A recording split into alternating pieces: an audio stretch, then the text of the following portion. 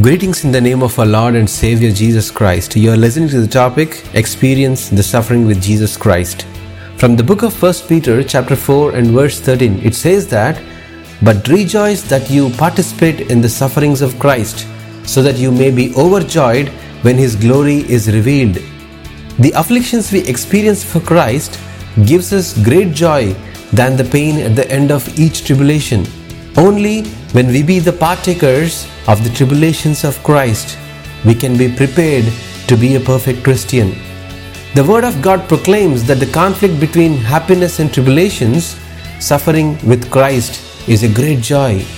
When we are involved in the tribulations of Christ, these experiences lead us to the path of victory, but they are not depressing.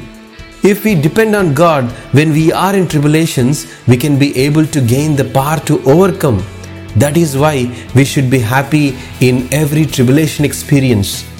In many cases, it does not mean to rejoice when we are afflicted, but the power gained to overcome these afflictions ensures that God's promises are fulfilled in our lives.